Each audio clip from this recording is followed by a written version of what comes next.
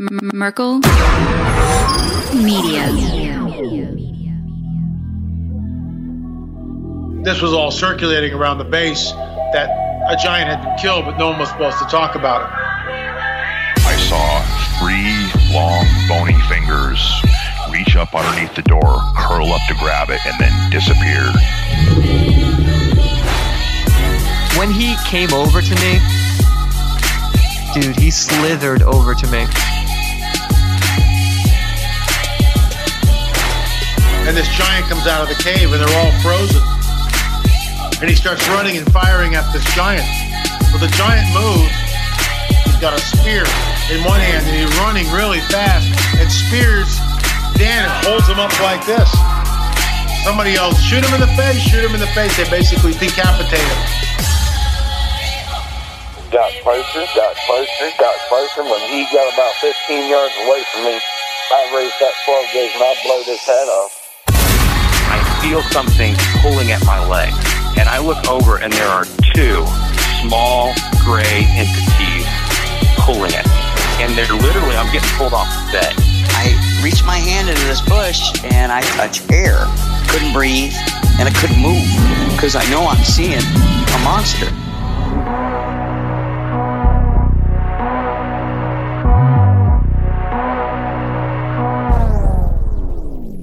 Yep.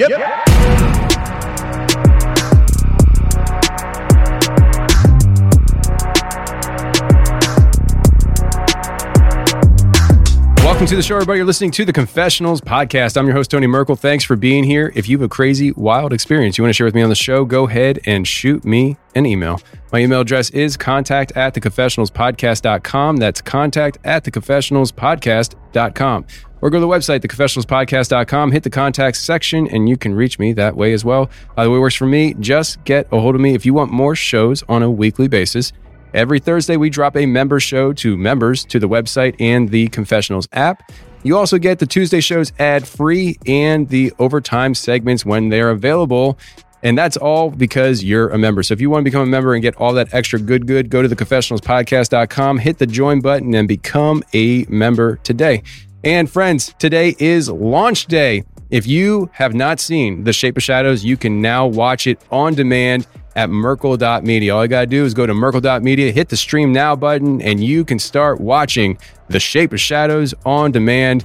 I'm excited about it. You should be excited about it too, because this is by far the wildest experience consecutively from night to night to night that I have ever lived through. And you should go ahead and check it out. The Shape of Shadows, available exclusively on Merkel.media on demand right now. Also, I am going live in a live show format in Gatlinburg, Tennessee on September 30th. We had to upgrade the venue because we sold out the previous venue. So now we have a bigger venue so we can sell more tickets. So if you are one of those people who did not get tickets and you wanted tickets, now you can get tickets. We are going live in Gatlinburg for a live show on September 30th. Get your tickets now. Link in the description of this episode. All right, friends, listen. Today is launch day of The Shape of Shadows, so I figured I'd bring somebody in who is in studio here and he knows cameras. I don't know. How you doing, Sean? Good, Tony. How you doing? Good, man. Thanks for coming in. You moved from Wisconsin, you and your brother. That's correct. Moved from Wisconsin recently to Tennessee. Yeah, we live in Nashville now. Yeah, so like how did this, first of all, why did you move to Tennessee? So I've I've been in Wisconsin for a long time. I originally moved there from Colorado after I got out of the military. I wanted to be closer to my family, so they were all in Wisconsin. I lived there for a bunch of years, and then my sister actually moved to Franklin, Tennessee, and she just had her first baby. So I wanted to be closer to my niece, the first one that was ever born into our family. So I wanted to be part of their lives. So we moved down here. We wanted to get a little change of pace. Wisconsin is super slow, and just wanted to see what other frontiers were out there. Yeah. And we came here, and the rest is history. That's cool. I mean, I actually, when I was thinking about moving to Tennessee, Franklin was on the list of places to move to. Yeah. I really like the idea of being in Franklin because of the amount of people there that are familiar with entertainment. And I was like, man, that might be good for business. But then I was like, well, the Smokies are calling me and Yeah. Nashville's kind of dirty. So I was like, In hindsight, I wish that we wouldn't have come to Nashville. well, you can always move a little further east. I feel like it has tainted my opinion of Tennessee ever so slightly because it is dirty. It's chaotic. It's not the Nashville our parents knew.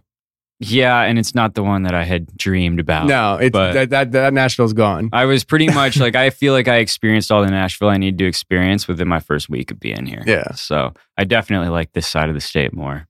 Yeah, I agree. I love it out here. The Smokies are beautiful. I see them every day, and that's the way I like it. I'm never leaving. So, all right. So you're down here in Tennessee, and I don't exactly remember. No, actually, I do. The way we got connected, for me at least, was I was on my Instagram and I saw your Instagram follow us or follow me. And I just saw it said 21st century. And I think that's all it said on the screen. And then it looked like an official account. And whenever I see that, I'm like, oh, let me see who this is to see if, I don't know, the CEO of Warner Brothers is following me now, Right. Like, I was like, you never know. You never know. You never know. And I clicked and I was like, oh. Come on, man. It's just John. Yeah, but no, I saw your page and I clicked on some stuff. And I think one of the reels or something you put up was you and your brother, because I didn't know what you guys were about. Right. And I saw you and your brother sitting there talking in a studio setting about some experience in the woods. And I was like, oh, this is actually kind of interesting. So, which is rare for me, but Thank I you. actually took the next step to go find you on YouTube so I could listen to the story. Wow. And I was like, oh, let me check this out. So I was listening, and as I was listening, I think I hit you up on Instagram. I was like, yo. So I was actually driving truck when I'm a truck driver as well. By the Really? way. Okay. So I was driving truck and my wife called me and she was just like, you need to go look at your Instagram, right? Because she runs my account. So she was like, you need to go look at your Instagram right now. And I was like, oh, I'm in the truck right now. But I went and looked and I saw your message and I could just hear her and my brother in the background just screaming, Tony Merkel just hit us up. And it was I wear that like a badge of honor. That's wild. So I'm glad you dug so deep. Yeah, dug deep. No, dude, it was a very interesting story, and we're going to get into that today to launch things off. But you and I were sitting here brainstorming, and it's funny because I think it's the first time in a while that I had somebody that I had to explain to, no, you don't understand. I don't do show prep. I like having conversation with people and I don't care where it goes. I just like having conversations with people. Right. And so I have a general idea. And if you tell me too much, I tell you to stop because I don't want to hear before we start the yeah, show. I mean, we were just chopping it up and you cut me off a couple times. Yeah, so. I was like, no, stop. So yeah, we're going to, just to give people an idea of where we're going, and it's going to be an adventure because I don't even know exactly where we're going, but it's going to be fun. We're going to start off with this bizarre story you and your brother had experienced in the woods. And I think you even mentioned there's some other people involved as well. Unfortunately, your brother couldn't make it today, but you're here to tell the story. And also, we're going to be talking about portal in an abandoned building. And you said that this is a very long, wild story. And I'm just like, yeah, I'm down for that action. And then we're also going to probably most likely do an overtime as well, where we get into some kind of topical conversation that I know you're a little hesitant to do because last time you talked about it publicly, you're like chastised. And I'm like wrangled in to talk some philosophy. Yes. Yeah. And I'm like, come on, man. I'm just like suckering you into another round of beatings. Well, it'll be nice to talk to somebody other than myself about it. So there you go. But yeah, we were going to talk about a lot of different stuff. Maybe we can talk about the elves in what was it, Ireland? Iceland. Yeah. I hear it's nice this time of year. So yeah. So let's start off with the story in the woods. Now, did this story in the woods that kind of got you on my radar, did this happen in Wisconsin? Yes. So this actually happened on my parents' property in Wisconsin. Okay. And so my parents live sort of central Wisconsin area, in between Green Bay and Milwaukee in the country. And they live on this river in a little town, and they have a certain amount of wooded acreage. So my brother and I, at the time of this story, were living in Milwaukee, and we were going to go up to see the parents, and we were going to film this movie on their property. Are we just getting into it? Do it, We're man. just going Just for go. it. Okay. I love it. So I'm already in. You said Green Bay, and I'm already thinking, I'm thinking about the Packers while you're talking about it. Right. No, I'm kidding. R.I.P. Aaron Rodgers. But no, we were out there in my free time. I'm an amateur filmmaker, so we were filming a little sci-fi project that I'm still working on, and won't plug. It's fine, but Go ahead and plug it, bro.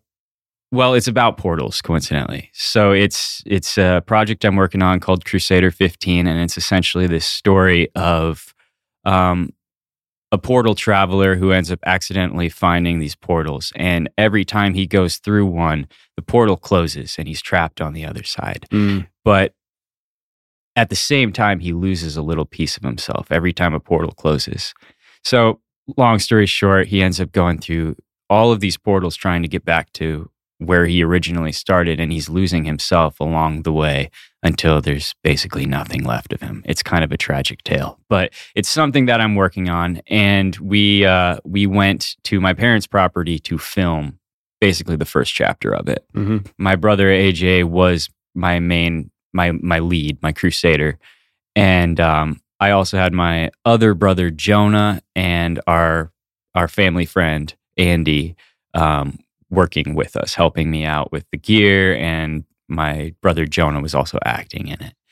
So my parents' property, the way that it is it's way out in the country, surrounded by cornfields like most of Wisconsin, but their house is on top of a hill, and the hill slopes down to the banks of the Fox River, which is a good-sized river.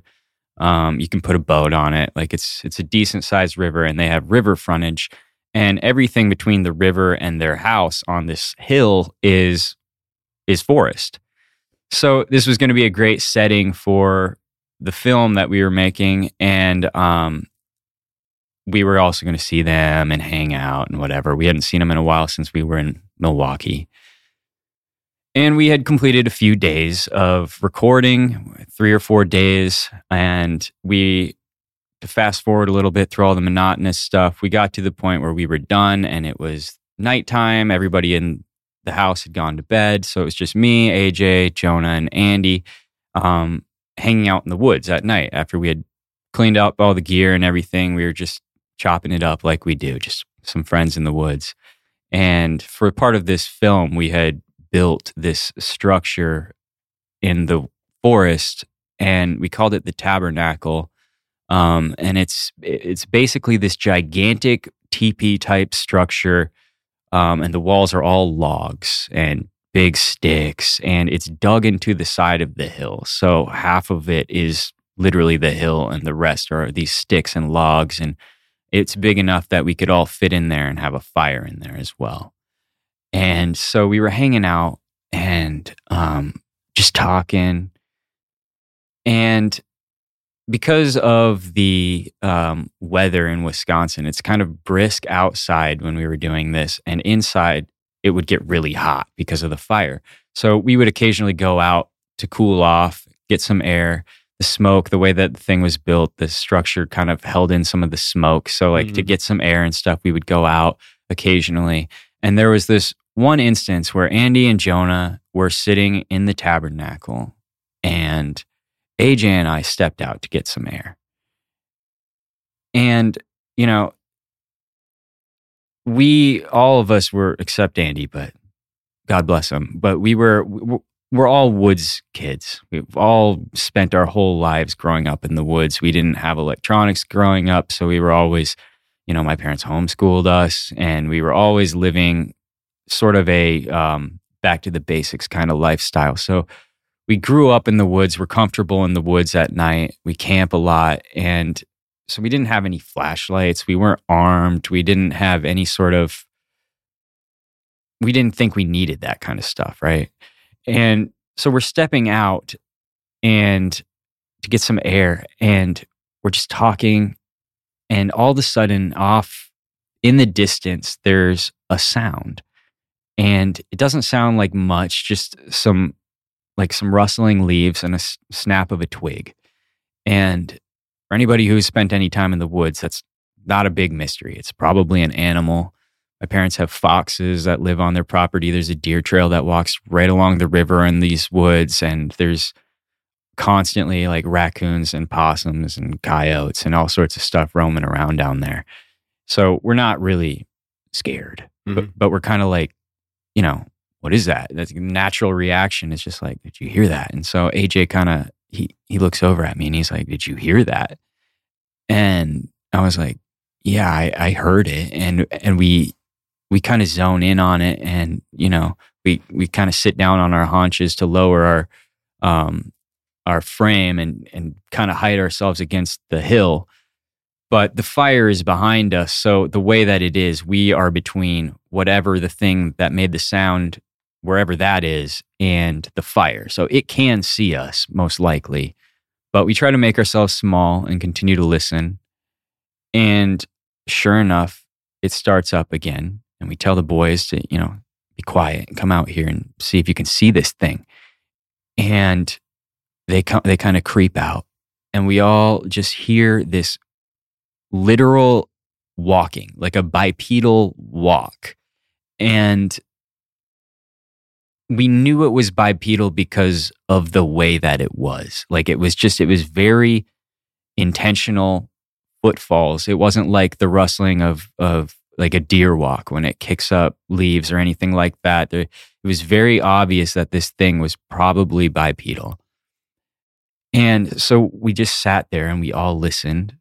We waited. Maybe we would see it come into the firelight or something like that. It did sound far enough away that we might not see it in the firelight, though.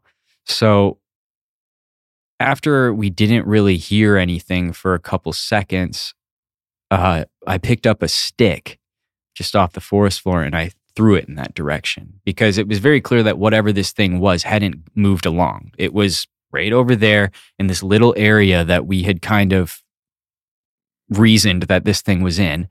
And so I threw a stick over there and nothing happened. You know, one of the other boys threw something over there. Again, nothing happened. And then AJ gets out his iPhone and turns on the flashlight. And we all know these flashlights aren't that great. So like it's not piercing the darkness, but it is kind of lighting up a little more than the fire. And we just see, now that we've had time to look back on it, about 35-ish, 40 feet away. And we went back there the next day to kind of count it out. So that's where I get that number from. These eyes illuminate near the forest floor. And I say illuminate, but it's probably the wrong word. It's eye shine is what it is. And these eyes instantly capture our attention because they're not like other animal eyes that you may have seen in the woods. They're front facing, which is symbolic of predators. Most predators have front facing eyes. And so that's the first thing we noticed, was that the eyes they're facing forward, but they were large. Like they were bigger than our eyes, I would say, bigger than human eyes. And your natural reaction for something like with eyes that big in Wisconsin is going to be deer. That's what it's going to be. But the way that the eyes were positioned, i.e. front facing, and they were about 6 inches apart. Like from where we were standing, it looked like you could go up to this thing and you could put your hand in between the eyes, and the eyes, you wouldn't touch both of them. Like it was a large face that these eyes were in. And it was so low to the ground that from an animal that size with front-facing eyes, the only thing that I could compare it to was if you were in the woods trying to sneak up on us or something, and you were down in the prone, like sort of like as low to the ground as you could get, with your head, your chin sort of resting on the ground, looking up like this, like looking up the hill at us. And obviously, that kind of triggered us a little bit because it looked like this thing was hiding, like trying to hide. Like it didn't know that we had caught the eye shine yet. So we freak out. We've got a couple tools in this shelter that we made. So we have a shovel and we have like a hammer, just basic things that we use for set building. And we're all kind of slowly arming ourselves because even though bears and wolves are uncommon in Wisconsin, especially that far south, you can find them in the North Woods once in a while, but not really that far south. There are stories of these rogue animals that sort of like every now and then there's rumors of cougars and stuff that kind of come out, and there's lone cougars that stalk the woods and kill deer and stuff. And so we were preparing for the instance that this was a large predator just in case, and we couldn't scare it away. At this point, we are literally chucking stick after stick. We're all throwing stuff at this thing, and the eyes aren't moving at all. Like we're not hitting it, and the eyes aren't moving. They're staring straight at us. And then this thing, we can't see the thing itself, but the eyes rise. And it's like this thing stood up.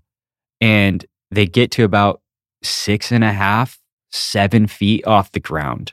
So like, we now know this thing is bigger than any of us at a minimum. Yeah, it's not Bambi. No, it's not Bambi. And we had hoped that this could be something like a deer raising its head, but we kept going back to just the shape of the eyes and the position of the eyes, the distance apart, the crouch. It didn't make sense for this to be a deer. It was too big to be an animal that could potentially climb a tree like a raccoon or something. So we know that it wasn't a raccoon that scurried up the tree and was now just looking over at us. It wasn't hidden behind the trees because we could see both eyes still just blatantly staring at us. For whatever reason, I decide that I'm going to get a little bit closer because even though I'm scared, and we're all getting more and more scared as time goes by, and we're throwing and yelling, Jonah's banging his shovel on some logs, just trying to make as much noise as possible at this point. We want this thing to run off. We want any sort of reaction. It's extremely menacing that this thing is just standing there staring, regardless of what we're doing to try to scare it off. And we're not scaring it off. So I go a little bit closer. I go to the bottom of this hill. So I'm now probably 10, 15 feet away from the rest of the boys and from the shelter. And when you go down the hill, it slowly sort of levels out. It's flat for a ways before it slopes again down into the river. And I'm on this sort of the beginning of this flat area. And this creature would be on the other, probably about 20, 25 feet away from me at this point.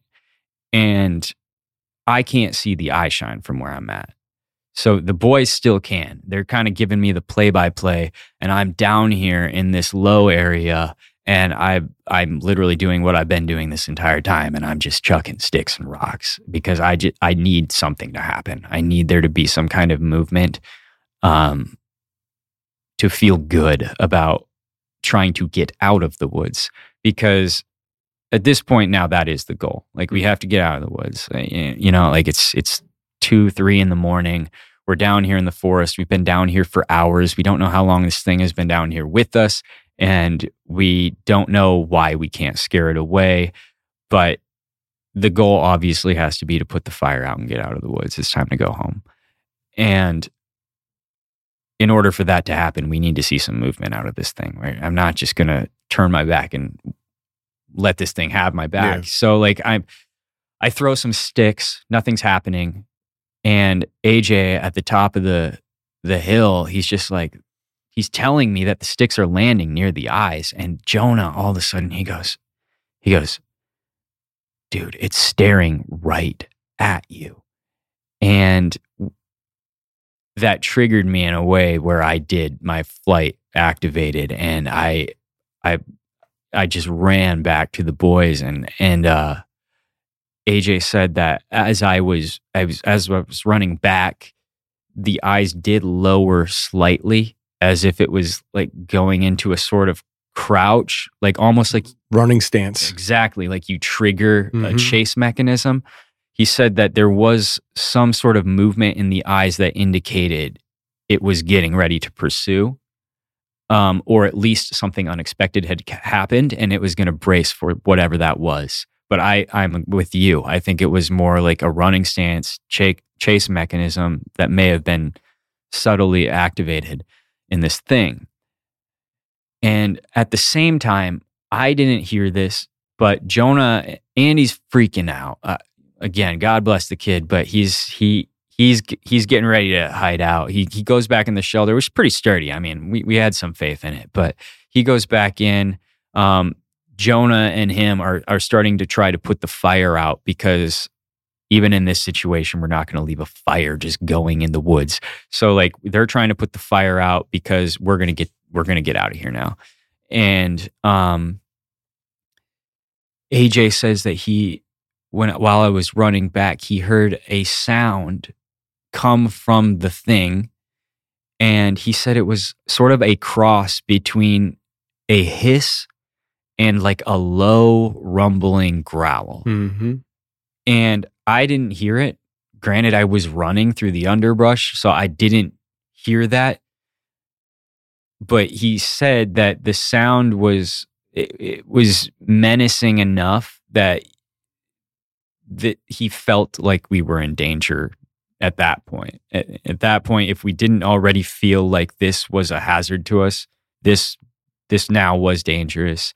This does seem to be some kind of predator. It does have a sort of hiss, growl sound to it. It's big, front-facing eyes, and it's fully aware of what we're doing and appears to know what we're trying to do too, which is scare it off, and it's just not scared. So as I'm running back to the boys, I'm going to help them put the fire out and get our last things, because we still have a couple items down there, like camera gear and stuff. We're going to grab all this up. We decided that the best thing to do at this point is to not really split up, but we're going to scatter across the hill and all go up on our own. Why? So the reason that we decided this was the best idea is, first of all, we were horrified, but we felt like this thing was more... We felt like if we weren't in a group, it would be harder to get us. I don't know what our logic was. All at the same time, sure. Right. So the way this hill is, this structure that we built is kind of built into this hill. And the hill is, it's maybe a 45-degree angle hill. So like you're pawing the earth when you're climbing up this hill. It's loose dirt, it's decaying leaves, it's logs, it's thorns, it's brush. And we don't go far apart from each other, but we're probably, there's 10, 15 feet in between each of us. And we're each kind of going up directly behind through the undergrowth in these kind of random directions just to get to the top of the hill, because at the top of the hill is an open field and there's no forest whatsoever at the top of the hill. It just opens up into this field. And then we would run along the tree line to get to my parents' house. So we each took our own sort of shortest route up this hill. We get to the field, and this is all triggered by the fact that as I was running up towards AJ to get all his gear, he took his phone away from, like, he stopped shining the light accidentally to sort of like reach out to help me get up the hill. And when he did that, he took the light off the eyes. When he scanned back, there were no more eyes. But we didn't hear anything flee. We didn't hear anything running, moving of any type, but when he scanned back to try to find the eyes again after helping me up this hill, they weren't there. And it's very like horror movie, right? Like it's just now we don't know where this thing is, but we heard it approach. So logic tells me that we would hear it leave or do anything, and we didn't. So that's what triggered our retreat up the hill and back into the parents' house. And that's sort of the end of the actual experience. But the story doesn't end there. It gets weirder. So the next day, it's late at night, obviously. Everybody's sleeping. I have a little brother who lives with my parents still. His name's Benjamin. And he's afraid of the dark and stuff like that. You know, like he's still scared of spiders and stuff like that. And he's very easily frightened, even just by stories. Like he can't really talk about stuff. We have to be careful what movies he can watch and stuff like that, because he'll get very scared and he won't be able to sleep. And then he'll be sleeping in my parents' room all the time, like classic little kid stuff. And since AJ and I had moved away, and Jonah had also moved into an apartment of his own, living with Andy, Benjamin had been sleeping in his room by himself. And his room is in the basement. But the way that my parents' house is it's half underground. So it is a basement, but it's a walkout basement. And the basement walks out and literally straight into the woods. There's no backyard on this house. It's the back side of the house is all window, and it faces the river and the forest. And so you walk out the back door and you are essentially in the woods. And Benjamin's room is down there. And he has this one window that looks sort of up and out of his room. That's important for a little bit later in the story. So the next morning comes, and AJ and I are eating breakfast, and my dad is... I'm sorry, let me back up. The next morning comes, and I usually rise a little bit earlier than the other guys. So I go back down there. You know, it's a beautiful day. It's bright. It's sunny. I want to go back down there, and I want to see if I can find any evidence of anything down there. I want to see if I can find tracks, leaves moved. I want to see all the sticks we threw. I want to see where they landed. I want to see anything at all that confirms what we witnessed that night or the night prior. I go down there, and this is what really confirmed that it was something not natural, or at least natural in a way that we don't recognize as natural. And it was a stick structure. I took some pictures of it. I don't have them with me. I can send them to you so you have it. They're also on the YouTube. But there's 2 X's in the trees. And I had heard rumors that Bigfoot and other forest-dwelling creatures would make structures in the forest as sort of a territorial thing, but also just creating landmarks, sort of marking territory, maybe giving warnings. You might know more than I do on that. Yeah, I mean, I don't know anything about them because I'm not a researcher and I don't pretend to be one. But I would say that what you're describing is at least communication of some type. Yeah. So there were these 2 X's, and they were perfect. And when your viewers, if they go to your website or whatever and see the photos, there's no way to deny that these were intentionally placed. And they were 2 X's next to each other, perfect 90-degree angles. And they were right at the location of where we were throwing all the sticks. So I knew this was the location that we saw the eyes. And those stick structures, it's important to mention, they were not there the day before and we know that because we had been filming there for days. And so right along that path where that clump of trees where we had actually filmed a scene. And so I knew that those weren't there the day prior. How many X's did you find? Just 2 of them. What are the odds that what you threw landed like that? Impossible. These are huge sticks. Like they're about like this thick. They're like as thick as a quarter or so, and they are like really long sticks, like, I don't know, 8 feet in length. And you could reason, like when I try to logically talk about it, you could reason that what must have happened is after we went back to the house, some branches from the treetops fell right at that location and they landed in that perfect way. That's the only way that we could explain it. Another thing to kind of mention about the sticks is they were sort of they were standing independently of anything else. So they were kind of standing in the earth, and there were branches on the bottom, and that's kind of what stabilized them. So like that's why I say there's no way we threw them, because they were actually like they were branches with other branches shooting off of them and stuff. So they were. It looked like tree fall, but the way that it was positioned seemed extremely intentional. So I took some pictures of that. I was like, there's no way that this is natural.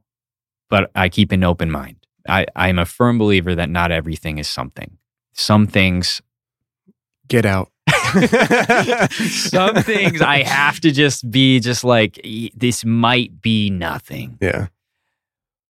But this wasn't, I didn't believe this was that. So I took some photos and I went back to the house, and fast forward now, me and AJ are sort of eating breakfast. We're waiting for the rest of the family to wake up. It's just my mom, my dad, and Benjamin in the house at this point. Jonah and Andy go to work or go home or whatever they're doing. And so it's just us 5. And Benjamin's a real fun kid. He likes fantasy football and stuff like that. So he comes out and he's kind of kidding around with us, talking about his fantasy team and all that. And we make a joke about, well, yeah, I guess it's a good thing you're not spending any time outside because we got chased by a Wendigo last night. It's just a joke. We're joking. We're making light of it. But in the back of our mind, the Wendigo and the Skinwalker, these are very Wisconsin things. That's where those things come from, and going up into Canada and neighboring Minnesota. So we're joking, but we're like, yeah, you better be careful if you go outside because we got chased by a Wendigo last night. And my dad's in the other room, and he's like, what are you talking about? And Benjamin's like, wait, really? Like, he believes us instantly. He's like, really? And we were like, yeah, so you better be careful, buddy. Like, don't go out there by yourself. Just be an old the kid brother. who's scared of spiders. Right. We're triggering him a little bit. A little. But then he lights up and he says, dude, I have been seeing something outside my window. And now AJ and I are kind of like, what are you talking about? Like, like, what did you see? Because we haven't described this thing at all. So we were just kind of like, what did you see? And he said, well, it didn't look like anything. It was kind of just like a dark shadow. And it just walks across my window sometimes. And his window's big. So like, it's kind of like, if it was a cat or something like that, like you'd be able to tell the size of whatever it is walking in front of you. And since it looks up, it kind of like looks up into the sky. So like you can get a glimpse of sort of the size of things if they walk by. And he's like, yeah, it's just like this big shadow that just sometimes walks in front of my window, and it like goes down towards the woods. He's like, it's always coming from up here, and it sort of goes down into the woods. And my dad then, he's like, yeah, you guys got to stop going in through the downstairs door. And we're like, well, what are you talking about? Like, this downstairs door is the door that we would always go in and out of when we visited, because my parents' room is upstairs and it's right next to the front door. And we don't like to wake them up when we're coming and going. They're early to bed, early to rise folks. And so my dad gets really serious, and he's like, I'm serious. Like, I don't want you guys going in and out of that door anymore. And this is kind of alarming because this is the door that traditionally he has encouraged us to go in and out of. and it doesn't disturb anybody when we do. And now all of a sudden he's just like, don't use that door ever. And I was kind of like, why? Like, what's going on? And he said, the other night I went downstairs because I heard a sound and the door was wide open. And he's like, it's not like the door was cracked. Because I was like, what do you mean wide open? And he's like, I literally went down there and it was like back on its hinges, wide open in the middle of the night. I'm getting chills right now just telling this story. I got goosebumps. But like it triggered my dad so badly. And my dad carries at home. Like that's the kind of guy my dad is. If the toaster makes a sound, he's going to shoot that thing. Like he goes to the range all the time, and it just drives my mom wild because he's an ace. He can shoot anything. And he carries at home. And when my dad says something that seriously, I know it has deeply impacted him somehow. And he's very, this is my home, this is my fortress kind of guy. And he forbade us from using that door anymore. So he permanently locked it and threw away the key, so to speak. And we just don't have that door anymore. And we're kind of joking around about it because we're just like, well, okay, Dad, like let's not jump to any, radical length here to try to say like there's danger in the woods. We don't actually know what it is. We didn't see anything except eyes, and he couldn't be moved. My mom walks in the room and she says, what are you guys talking about?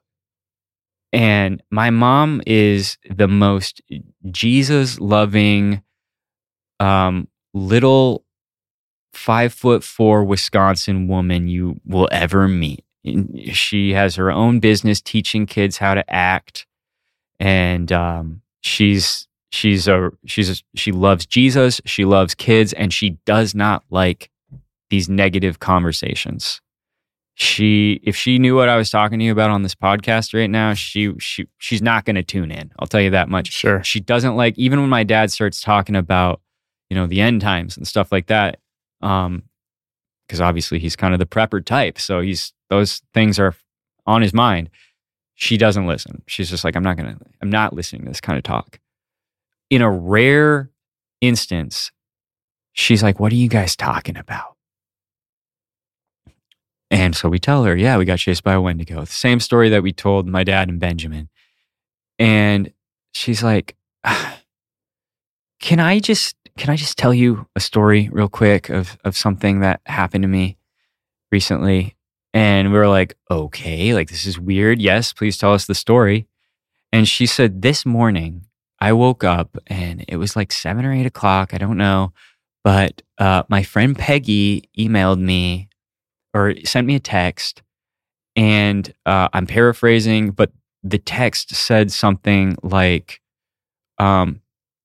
hey friend, hope everything is well, and I want you to know that I'm praying for you regarding the situation in your backyard. So there's like, you could hear a pin drop in the room, because now everybody in this room has had some kind of experience with whatever that thing was. Everybody's on the same page. Everybody's on the same page. And it got taken very, very seriously to the point where everybody was sort of talking about it off and on. It's like nobody wanted to have a conversation altogether about what it could be. But throughout the day, randomly, each one of them would come up to me or AJ and just be like, so tell me a little bit more about it. Like, it was like they wanted to know more, but they didn't want to talk too much about it at once. And my mom replied back to the text, and this is obviously before she's heard our story. And she replied back to the text, and she was just like, what are you talking about? The situation in the backyard. And her friend, replied, and her friend was just like, I'm not exactly sure. I just I got this message in my head that I need to tell you that I'm praying for you regarding the situation in your backyard. So that story meant nothing to my mom at the time that she got it and had that conversation with her friend Peggy. She didn't know that the rest of us had experienced something and were experiencing things, apparently in the case of Benjamin, in the backyard. She had no idea. But now that we were up here telling all of our stories, all of the sudden she has something to say and that contributes to the story. So that's kind of the end of the story, really, but it's never been the same there since then. Like it's kind of like we'll still go into the woods and stuff, and we're not scared of the woods, but we still joke about it. Like the whole family is just kind of just like, okay, well, if you're going out to the woods, be careful from the Wendigo. Like watch out, like have your wits about you. And it's not so much a serious, like, be careful of wolves, but it's a joke that is kind of taken seriously. So that's my most recent experience with the unknown. That's wild.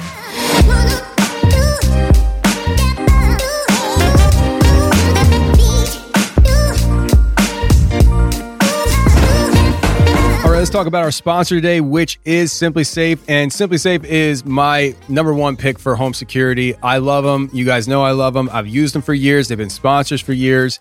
And they're just a great product. Outside of the best product for home security, which is you being at home, Simply Safe comes in a very comfortable number 2. And right now, it's the fall, and you guys are out doing sporting events. Kids are back at school. Everybody's running around, and that leaves your home vulnerable. And if you, the number one security system, isn't going to be at home, you better have Simply Safe at the house. With their 24/7 live guard protection, it's made possible by the new Smart Alarm wireless indoor camera available with a Fast Protect monitoring plan. The new Smart Alarm indoor camera is the only indoor security camera that can trigger the alarm and instantly deter intruders with a built-in siren.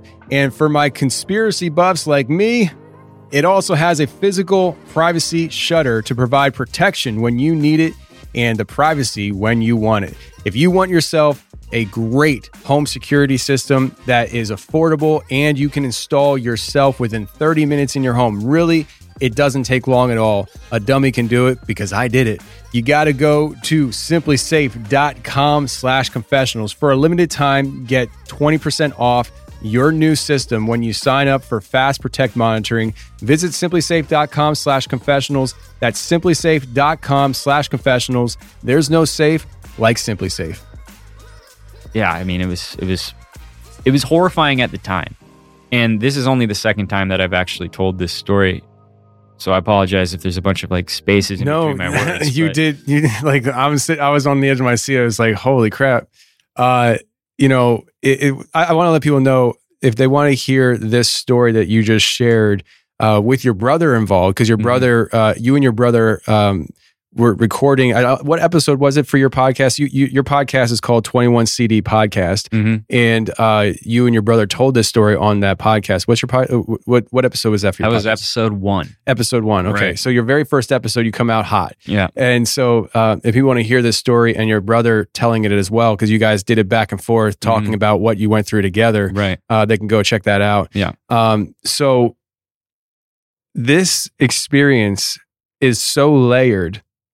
And what leaves me sitting here wondering is, wondering, but I also feel like this is probably the situation. Whatever that thing was, we can venture into that idea in a minute. I get the sense now that I heard this whole story that it knew who you were and where you were from. Because it's like your brother, your dad, your mom, all this stuff at the house, you were unaware the night you went through the experience with your brother and friend. So that's just my reaction. That what are the odds that you guys have this wild experience, go home and find out the next day that everybody's having experiences at home, when this thing very well could have been at home The whole followed time. you out, and then just came back when you went home because it knew exactly who you were and where you were going. It's a creepy thought. We've never felt anything menacing in the house. That's the thing. You don't consider the door being open like that menacing? Okay, well, yeah, that was pretty creepy, but I guess I'm referring more to like we've never heard sounds or like besides Benjamin, I've never seen anything there. But I hear your idea, and we have all throughout my childhood, we moved around a lot. We're a homeschool family living in Missouri. Okay. And my dad sort of had this situation that made it so that we had to constantly move. And there was one house that we lived in where, and I'm not a huge haunting kind of guy. I believe in it, but it's not really my MO. So I don't focus on that and I don't really consume that kind of content.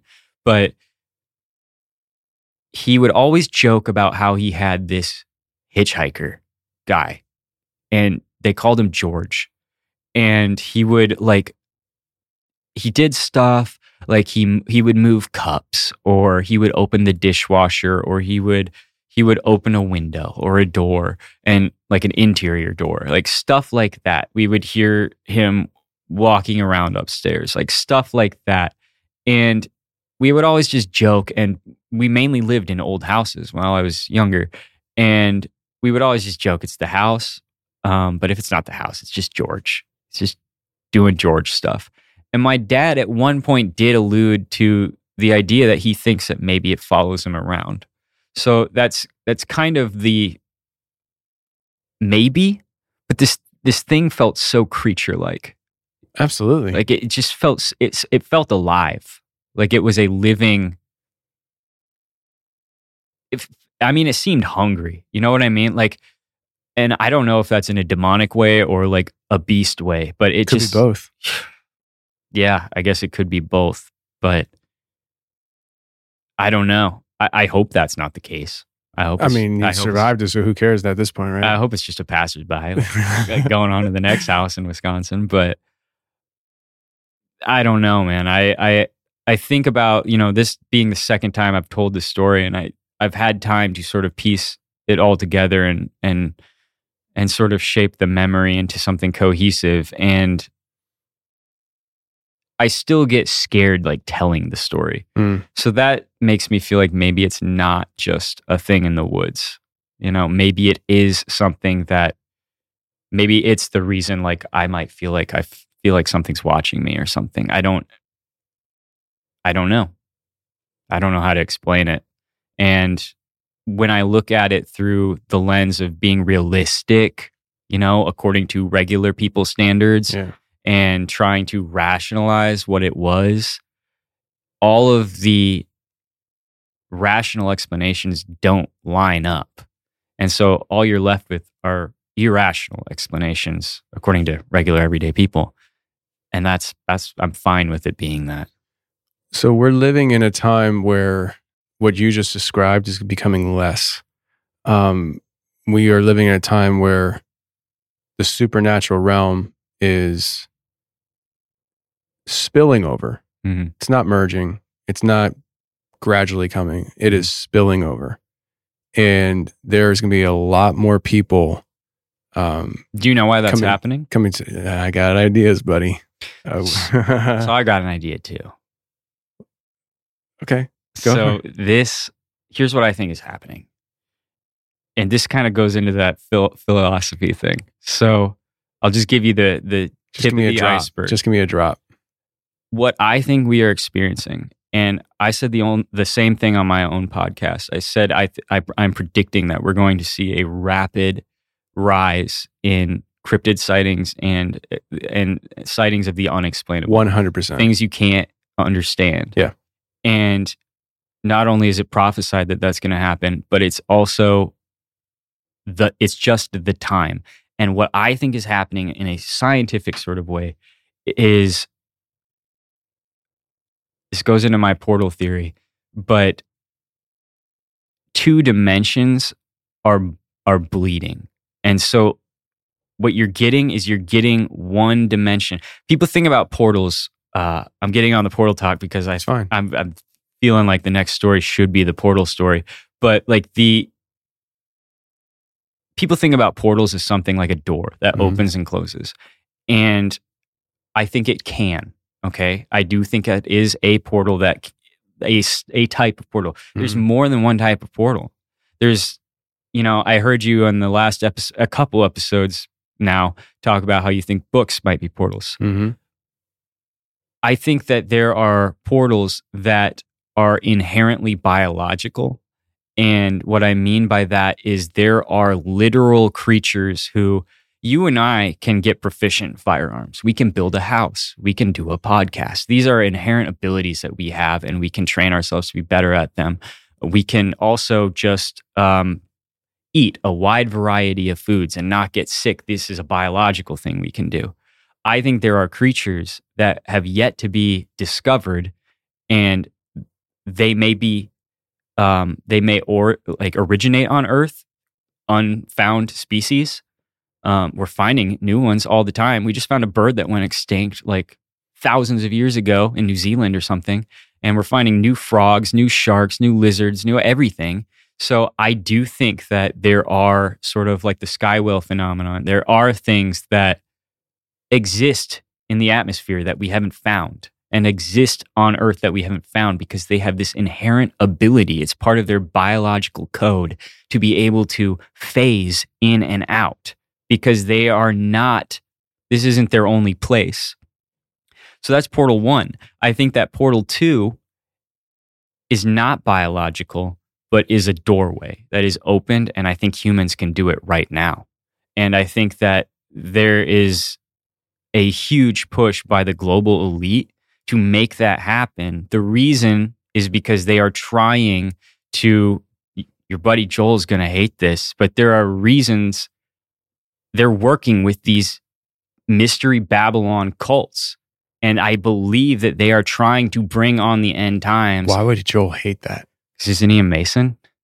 Non-practicing. Okay. He's in rebellion. Well, when I hear him, I pray for him. I hope he's in rebellion, because when I talk about this Mason stuff, I just think about, because I know a couple Masons too. Yeah. And practicing, they show up for their participation trophy. But like, Joel doesn't show up anytime. That's ever. Good. I'm glad. Sorry, Joel. Whatever. But I think that is portal 2. Is the ones that they open for the purpose of bringing something here. Yeah. I don't think humans can go through. Out of all the things that I've read, I don't think we can go to the other side yet. But when I mentioned before, this third type of portal is the bleed.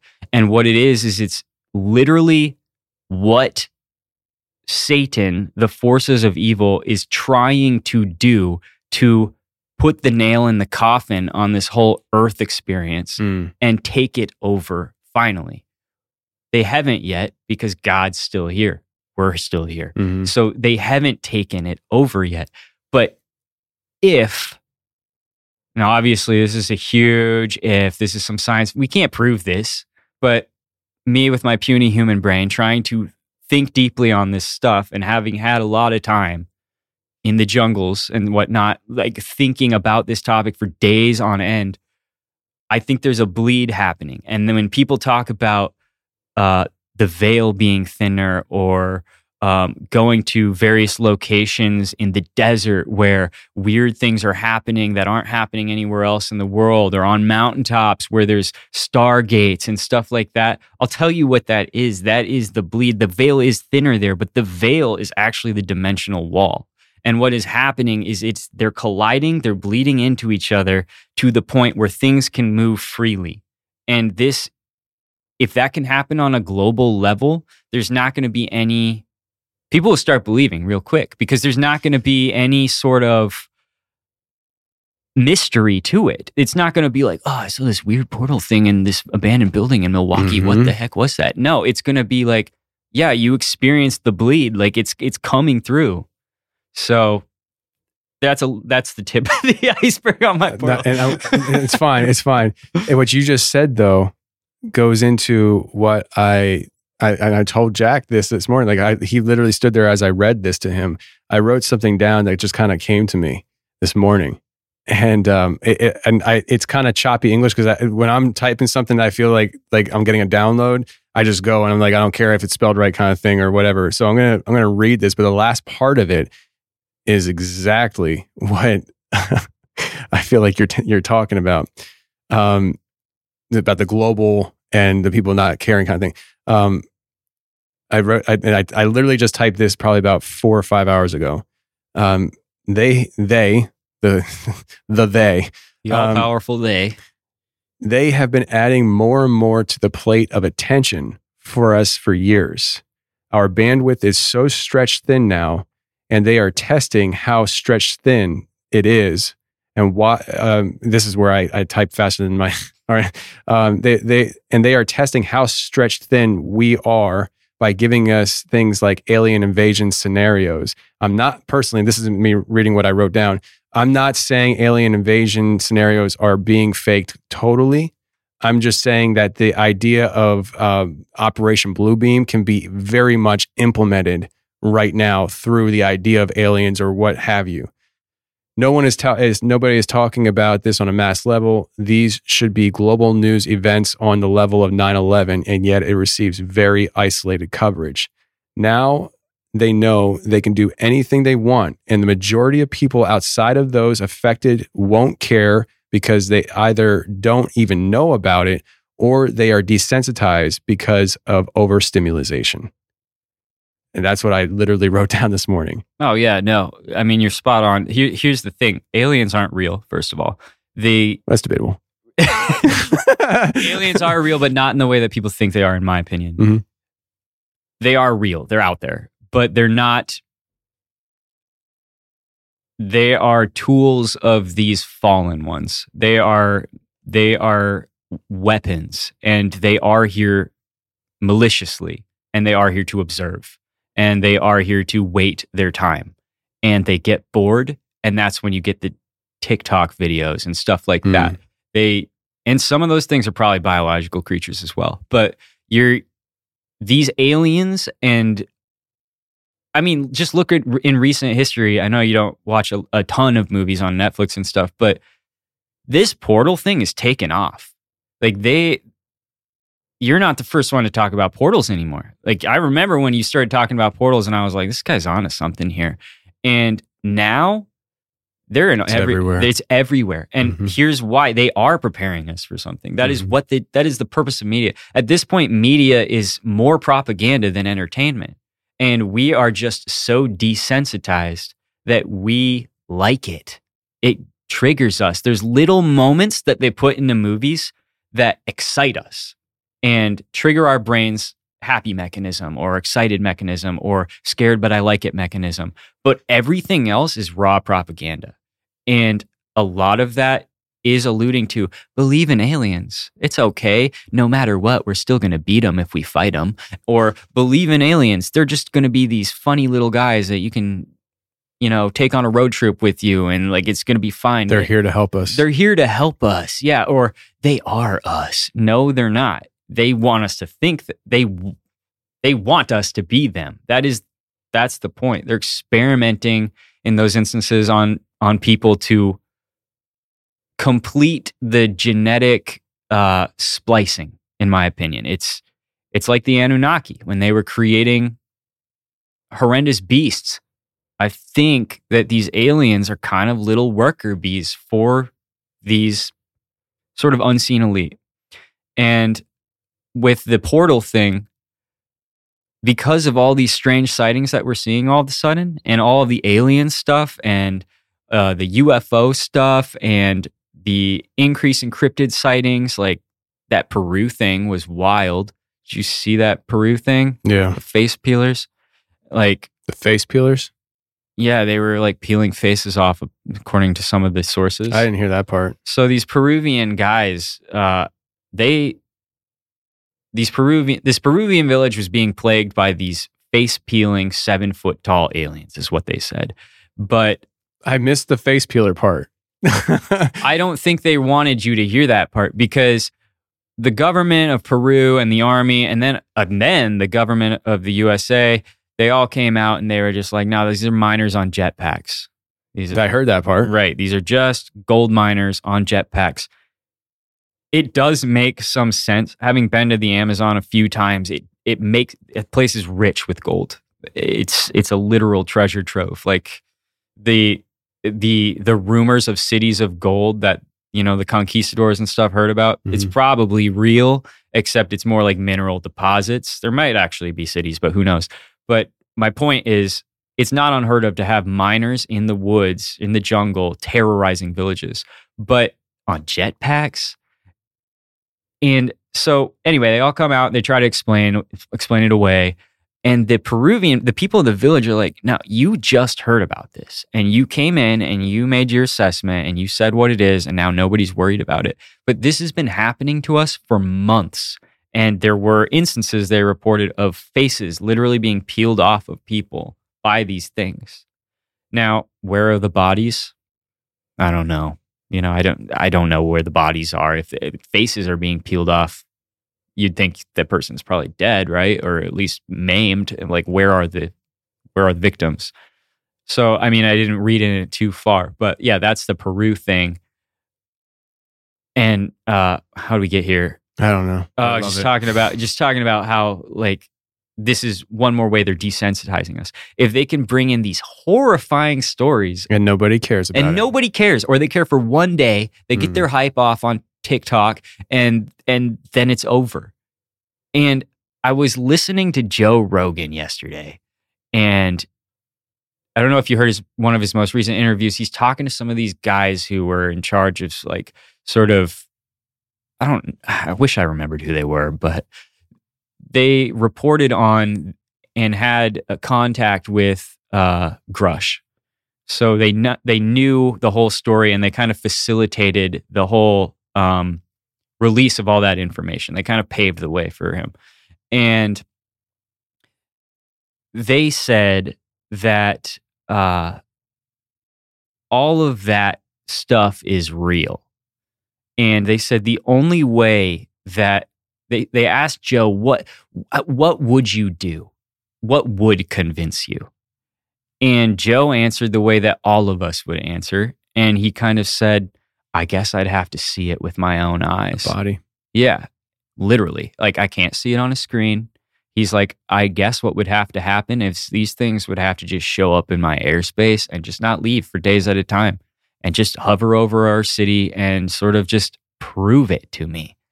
That's how desensitized we are. Mm-hmm. This stuff used to be shocking. Mm-hmm. Like back in the first days of Alien movies and stuff like that, this stuff was crazy. Did you ever see Signs with Mel Gibson? Oh, of course. That movie shook the world. Like, shook me. Me too, man. When that alien walked by the door frame on the TV. Same reaction. And what was his name? Merrill or something? Yeah. Like, he freaks out. I freaked out. I was like, oh my. Yeah, I did too, man. And that's the way it used to be. Yeah. And like, I couldn't look at it. I know. I couldn't look at it. I mean, I think it scared the crap out of me, bro. I rewinded it a couple times, like after I'd already seen the movie 5 times, because I was like, I gotta see it. And it just, that's my point though. It was so exciting and amazing and just novel. And now all of a sudden, like, yawn. Exactly.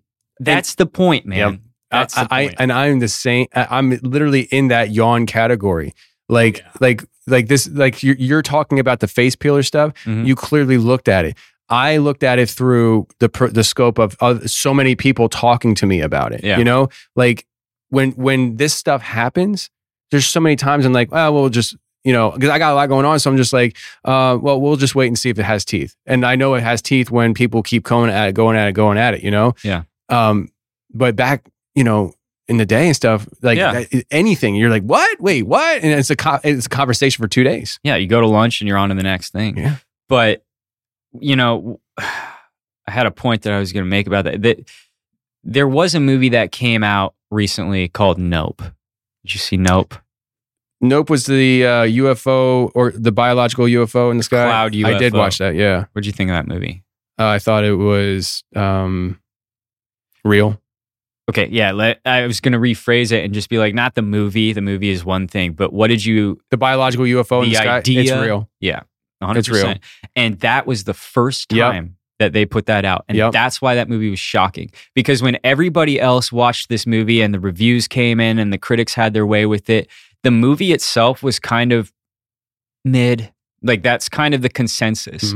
But the shocking part was a brand new idea. I was just going to say it was a new idea. But it's not new because it's out there. It's real. It's real. Yeah. What's crazy is that Justin from Cryptids of the Corn podcast, he's a biologist and he talks about the reality of what lives in the sky. And he talked about it before Nope came out.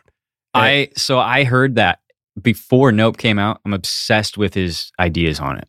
I heard him on your podcast first, but I heard him talk about that and I was just blown away. It was like my eyes open. He starts talking about fungus and stuff, right? Yeah. And I was just like, this dude. Bob was the mushroom, the big giant mushroom. Yeah. I was just like, when I heard that, I was like, this is genius. And then I saw Nope and I was just like, this is real. This is happening right now. And yeah. Our text thread was kind of crazy. Like we were talking, it was like what? It was like they stole that from me. Joel was freaking out. Of course, Joel gets so excited about stuff. He's like, "Oh, it's happening!" Like he just gets he'll run around the room. You know? Was he more upset that they took his idea, or did he feel validated? No, there's no taking ideas, man. Yeah. Like it's all fair game. You know, nobody's doing anything new under the sun. You know, and it's like it is what it is, but. No, if anybody wants to hear a deep dive into the understanding of the idea of biological UFOs in the sky that live there, you need to check out Cryptids of the Corn podcast. Absolutely, 100%. So shout out to them. Plug and also plug 21 CD podcast. You know, we're sitting here in studio with John from 21 CD podcast. He just shared a story that they shared on their very first episode. If you want to hear him and his brother tell that story and his brother's vantage point, check out 21 CD podcast now. Thank you very much. Absolutely. So let's bring it back because we can get into the I don't want to get too far into the NPC theory because that goes into portals, and then you mentioned about how that goes into Armageddon, and I'm just like all about that. And you're like, I don't know if you're gonna like this. I'm like, bro, do you even know me? So I know I probably spoke too soon. Yeah, so I was like, there were so many times we were prepping to start the recording, and you said something. I look over and check. I'm like, does this guy even know where he's at? Like, dude, this is the first time I'm able to let the crazy talk out, bro. Like, I told you, I tried to do this on my own podcast, and I got literally crucified for it. So, a very bad introduction to podcasting. Being crazy alone in a room is very lonely. Okay, you got to be with the crazy when you want to be crazy. So Happy to be here. Welcome home. Welcome home. Thank you. We've been waiting for you. So let's kind of bring it back to the first story you shared here. Yeah. Okay. Got away from it a little there. Yeah, we definitely did. But I want to talk about the eye shine you were talking about. Okay, because especially now that I have all the information behind this story, do you think it was eye shine or do you think it was illuminating eyes? It's a good question. What makes it a great question is the fact that you would think that you would still see it when you shine the light back. And that's always the part that trips me up because even if it was there, what did it have his eyes closed? You know, like why are we not now seeing eye shine? So it looked like shine. I can say that with the utmost confidence. It looked, have you ever gone like deer spotting or something? Mm-hmm. It looks like when you shine your light into the field to look for the deer and their eyes beam back at you. That's what it looked like. Color was white? Yeah, it was like that weird marbly white. Mm-hmm. Yeah. Not red, but it was, if it was going to be illuminated, it would have been that sort of, what color would you call that? Like fluorescent white, sort of marbled white color. And it had pupils. It never blinked. You could see the pupils. I could see the pupils and it never blinked. So the eyes were just wide open, staring. They were slightly oval. Like I say wide open, but they were oval in shape, like a basic eyeball, like a human eyeball. And saw the pupils, big eyes, big pupils, and never blinked. So what are and remember, we're in the house of weird now. So what are the odds that this was something that was in your mind? Let me put it this way. I don't want to say odds. in your mind, is it possible that this was something that does do the back and forth between realms? Yeah. No, 100%. There, I think it may have left when we lost contact with it. So that was going for. So like, I definitely think that I call those things phasers because they phase in and out. So I think it was definitely a phaser where it was coming in, saw us, and then went out. And that's kind of why I didn't immediately latch onto the thing that might follow the family or something or come from the house and stuff. It could just as easily be both. But I did get the feeling that when it was gone, it was gone. It wasn't coming back. When we were fleeing up the hill, we were scared because we were turning our backs on where it was, but it was gone. You know what I mean? We didn't see it anymore. We didn't hear it. It's like it vaporized, it vanished into thin air. So I think it could have. So are you suggesting that you personally, maybe in your gut, feel like what you experienced that night is different than what was going on at the house? No, I think it's the same thing. Same thing. So your brother experienced what you experienced out in the woods only at the house. My little brother, Benjamin? Yeah, he experienced it while he was laying in bed and looking out the window at night. And it just walked by. Because it probably phased in. You know, so how is it gone? Like I mean, like when it disappeared, when AJ took his light off. So you mean like in that scenario situation you found yourself in, it wasn't coming back to the woods where you're standing. It wasn't gone as in like leaving you alone forever. No. Gotcha. No, okay. yeah, no. I just mean that evening, I think it moved on to greener pastures. It went somewhere else. And I've camped in those woods before. I camped with my dog. I have a big German Shepherd, and she loves to go camping with me. And I took my dog down there and camped before all of this happened. And I've camped all over the world. And those woods in rural Wisconsin, those specific woods, like I've camped Kettle Moraine in Wisconsin, I've everywhere. And the North Woods where I think I had a UFO experience, but can't really build on that too much. But they are different. I don't know. I think things can be made into a vessel for the beyond. And Wisconsin is notorious for like Indian burial mounds that have just been uprooted. And we have a huge Native American culture there. And is that possible? I think so. I think that something could have been disturbed. And if there's something that needs, you know how like we talk about like the flesh puppet or the flesh suit? Mm-hmm. I think the same thing can be, I think these entities can attach to legends and monsters and things like that, and that becomes their identity. They may be spiritual. We can't see them with our own eyes, but if they attach to something, we can see that. I think it's completely possible that that's kind of a situation. I've always sort of attributed it to the land. It's connected to the land somehow, and that's why I bring up like the Native American lore, because a lot of that stuff is related to the land and how it's been disturbed. Being on the Fox River, pretty big river, pretty abused river too. And you can actually take it anywhere in the world. Where my dad's property is, he can go to the ocean on this river. So like it connects to the whole world. And it's kind of a crazy thought because it's just a little river. But when it opens up into that kind of space, that's a lot of room for something to travel down the river on. That's a lot of space for something. Like the water never forgets too. Like it's permanent. That waterway has been there forever, until who knows how far back. And that thing is like a reservoir for memories and lost time. Everything that has ever happened on that river is still there. Maybe it attached to some Native American, maybe it was a skinwalker, maybe it was a Wendigo. You know what I mean? Like, so when I talk about these phasers coming in and out, and in this particular situation, I think this is a situation, something evil attached to something that was already made up and now lives there. That's what I think it is. As I was talking about, when I took my dog camping there, she couldn't stay down there. Like that was another red flag for me, but I didn't have this whole story yet. I had to bring her back to the house because she was freaking out in the woods. And I'm not a quitter, so I went back down there and I camped out there, and it was just the most horrifying experience I've ever had camping, like in my parents' woods, of all places. So that being said, that's why I don't think it's gone. I think it is somehow connected to the land.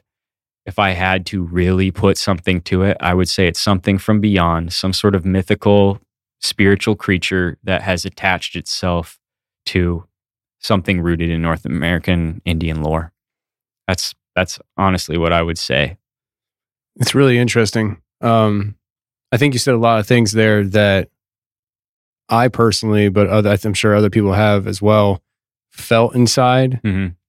But the way you articulated it, I don't think I ever have been able to do. So it's really interesting. So given the foundation that you've laid with this and how you view it, what do you think? So like we talked about the eyes dropping down and the idea of like it being in a runner stance. Mm-hmm.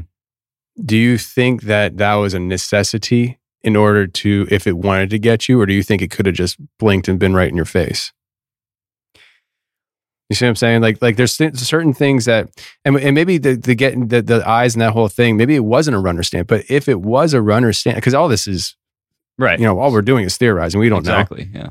But if it was a runner stance, it almost suggests that it has a need to act in a physical manner to get a desired result.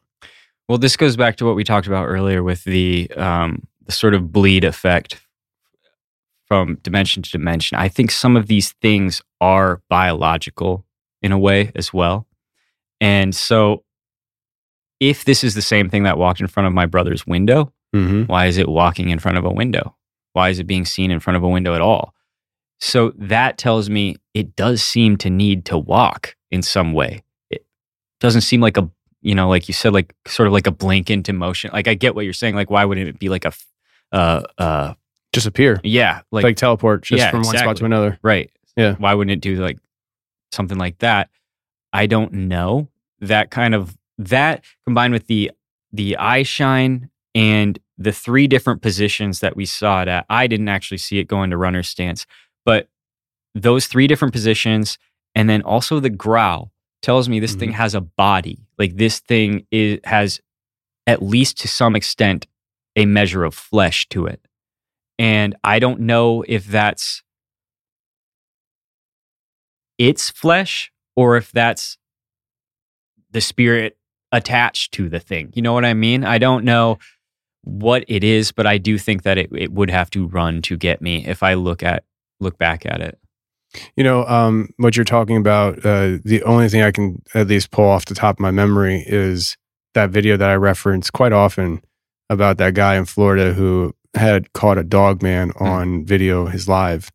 Like that thing was metaphysical. It was translucent, but yet it was running, but you could see through it. And it was large, and it was definitely a canine on its hind legs. And so like it had these different properties, it was just like in one moment, a blink of an eye, this thing is physical, or at least appears to be physical, is doing things that we know physical things in this realm would do, but yet its body itself was translucent in certain spots. It's very interesting. It is really interesting. And that only furthers my opinion that this is a biological entity. Like this is something that has an ability that we as humans cannot grasp. It's out of our ability to, because we've never experienced it. We can't point to any creature on the planet that can do it. We can't do it. We can't even do it with all of our technology, really. So it's kind of like this could be something that either comes from somewhere else, phases in, phases out, or it's literally from here, but it's a species we haven't found. That's why we haven't found Bigfoot and stuff. These are things that have properties to them that are not monkeys in the woods type deals. These aren't wild dogs. These aren't like these creatures that you can shoot. I literally believe you can't kill them because there's no way that we can kill them yet. I think we will get the ability to kill them, but I don't think that we, in our current state, can kill them. Talk to me. Talk to me. You can't leave me hanging like that yet. It's spiritual, man. Like you know what I mean? Like I don't. Oh boy, we're going in it. No, we're not. Okay. I don't want to get into it yet. I don't want to. I don't because I could see how it's going to just go back and forth all over the place. You know. Let me finish it then. Okay, go ahead. Let me close it out. I think that there will come a point where the weaponry will be provided. And it's coming very soon. It's coming very soon. But we as humans, and unfortunately we as Christians, forget that there is a real war going on. Like with casualties. Like things are dying. And so where is it? It's here, but not. It's in this phase world. It's what David Grush was talking about in a sense. When he was talking about these NHIs, he said they're here, but they're not. Exactly. Yeah. Yeah. No, I mean, he's... The reason he was so weird might be because he was horrified. Not because he didn't necessarily know what he could or couldn't say. Or he just doesn't totally understand because he doesn't have the proper lenses to look at it. It's very possible too. But us podcasters, we have the proper lenses. Oh yeah, experts on that. 100%. You know, just saying, David, you might want to call me sometime, buddy. Have a seat at the confessionals table and we can really help educate you on what you're experiencing with this whole whistleblower nonsense. Yep. Newsflash, you can't kill him. Well, I can try. So, listen, if I'm out in the woods and I got a dog man peering down at me, I'm going to at least try. You have to try. The goal is head or neck. That's my philosophy right now. And also just don't sleep with your butt in the air. If you got those three things going, you're good. Yeah. Okay. Just going to let that one roll. Anyways, yeah, so the running stance, let me take it back to a normal conversation. Right. Normal. Yeah. The running stance, what I find interesting about your experience is that you didn't see this thing. You saw the eyes, which is part of the thing. But a couple of the characteristics you described, the running stance, the deep growl, the way it operated, man, and we were talking about this earlier, but it reminds me of Wes's experience. Mm-hmm. Wes got a chance to actually see these things. Mm-hmm. Scary. Yeah. But you're describing very similar things as to what he experienced and what other people have shared. And what everybody says, including yourself, in one way or another, is when they experience these creatures or things, entities, whatever they are, it's not natural. Right. It's not natural. When I talked to a lady on the show, I forget what show or what episode it was like $2.99. I called it the spider crawl. I didn't know what else to call it. Like she's talking about seeing a creature on Mount Hood. Mm-hmm. She's going out there to pick mushrooms and she sees it punching down on all these down trees because it's just all these down trees and mushrooms growing on it. And she thought it was somebody in a hoodie. And she's like, dang. And then the thing stood up and looked at her. And she said it was huge. But what happened that was so unnatural was it got down on all four, torso facing up to the sky, keeping its head facing her, and walked backwards up the hill. That's not natural. Nope. That's not natural. Yeah. And no, that's crazy. And I met her in Washington. We were shooting the documentary and stuff. She's going to be in the documentary telling that story.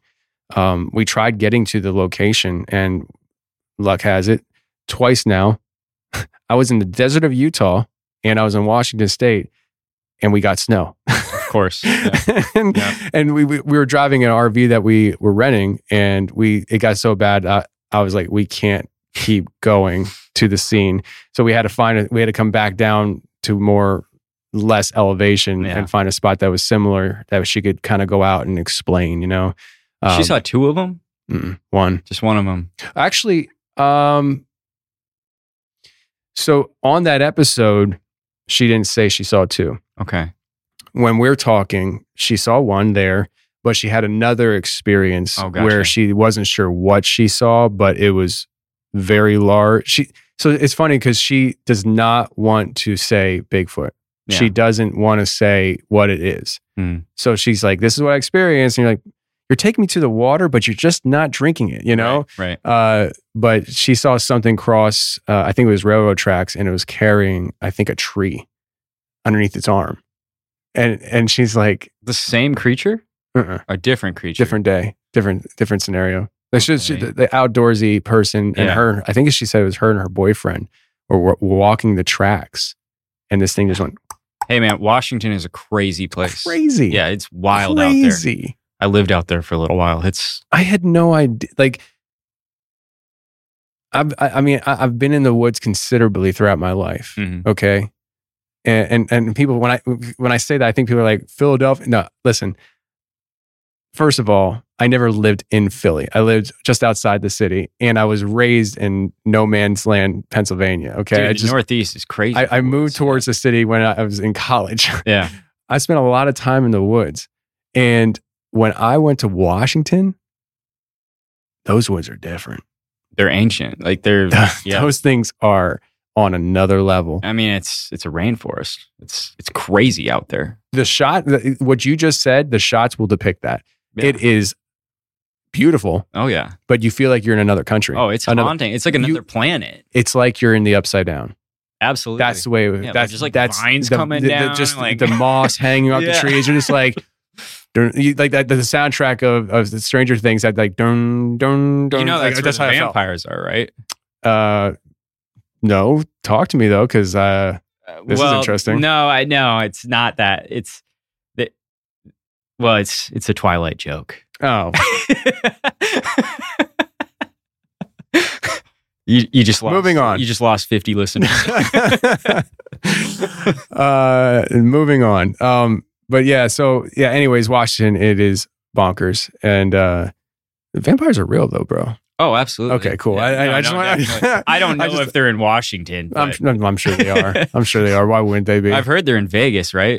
Or LA? What are you- It's 29 Palms, Joshua Tree. Yeah. I mean, yeah, of course. Why not, right? Right. Just take a little hitchhike up north and you're And good. definitely on military bases too. 100%. Because military, They're probably bases- locked in cages on military bases. Man, I never saw any. I wish I would have. But What base were you on? so you recently did another episode. Tell me Fort Campbell. No. Oh, phew. I was on Fort Huachuca, Hawaii. Okay. Is that the one that Nick's on? I'm sorry. Fort Huachuca's in Arizona. That's where I started. And then I went to Schofield Barracks in Hawaii. And yes, that's where you're. I don't know if he was on. I kept listening and try to hear what base he said he was on, but we were on the same island. Okay. And his stuff is completely validated. Hawaii is a beast. Mm. It's ancient. First of all, it's a country. It's a foreign country. It's a foreign land. And though I didn't experience anything weird and I explored that island to its fullest, I know that the locals have a lot of the legends he was saying are true. Like you can feel the magic, but magical places, man. Magical places. Like I'm in the hunt for magical places.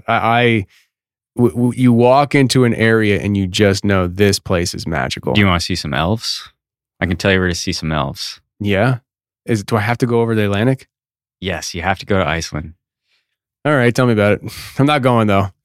Do you want this to be the next thing? Yeah. Actually, you know what? Let's talk about the elves and then we'll wind it down. Because this is a quick story. Oh, okay, cool. Yeah.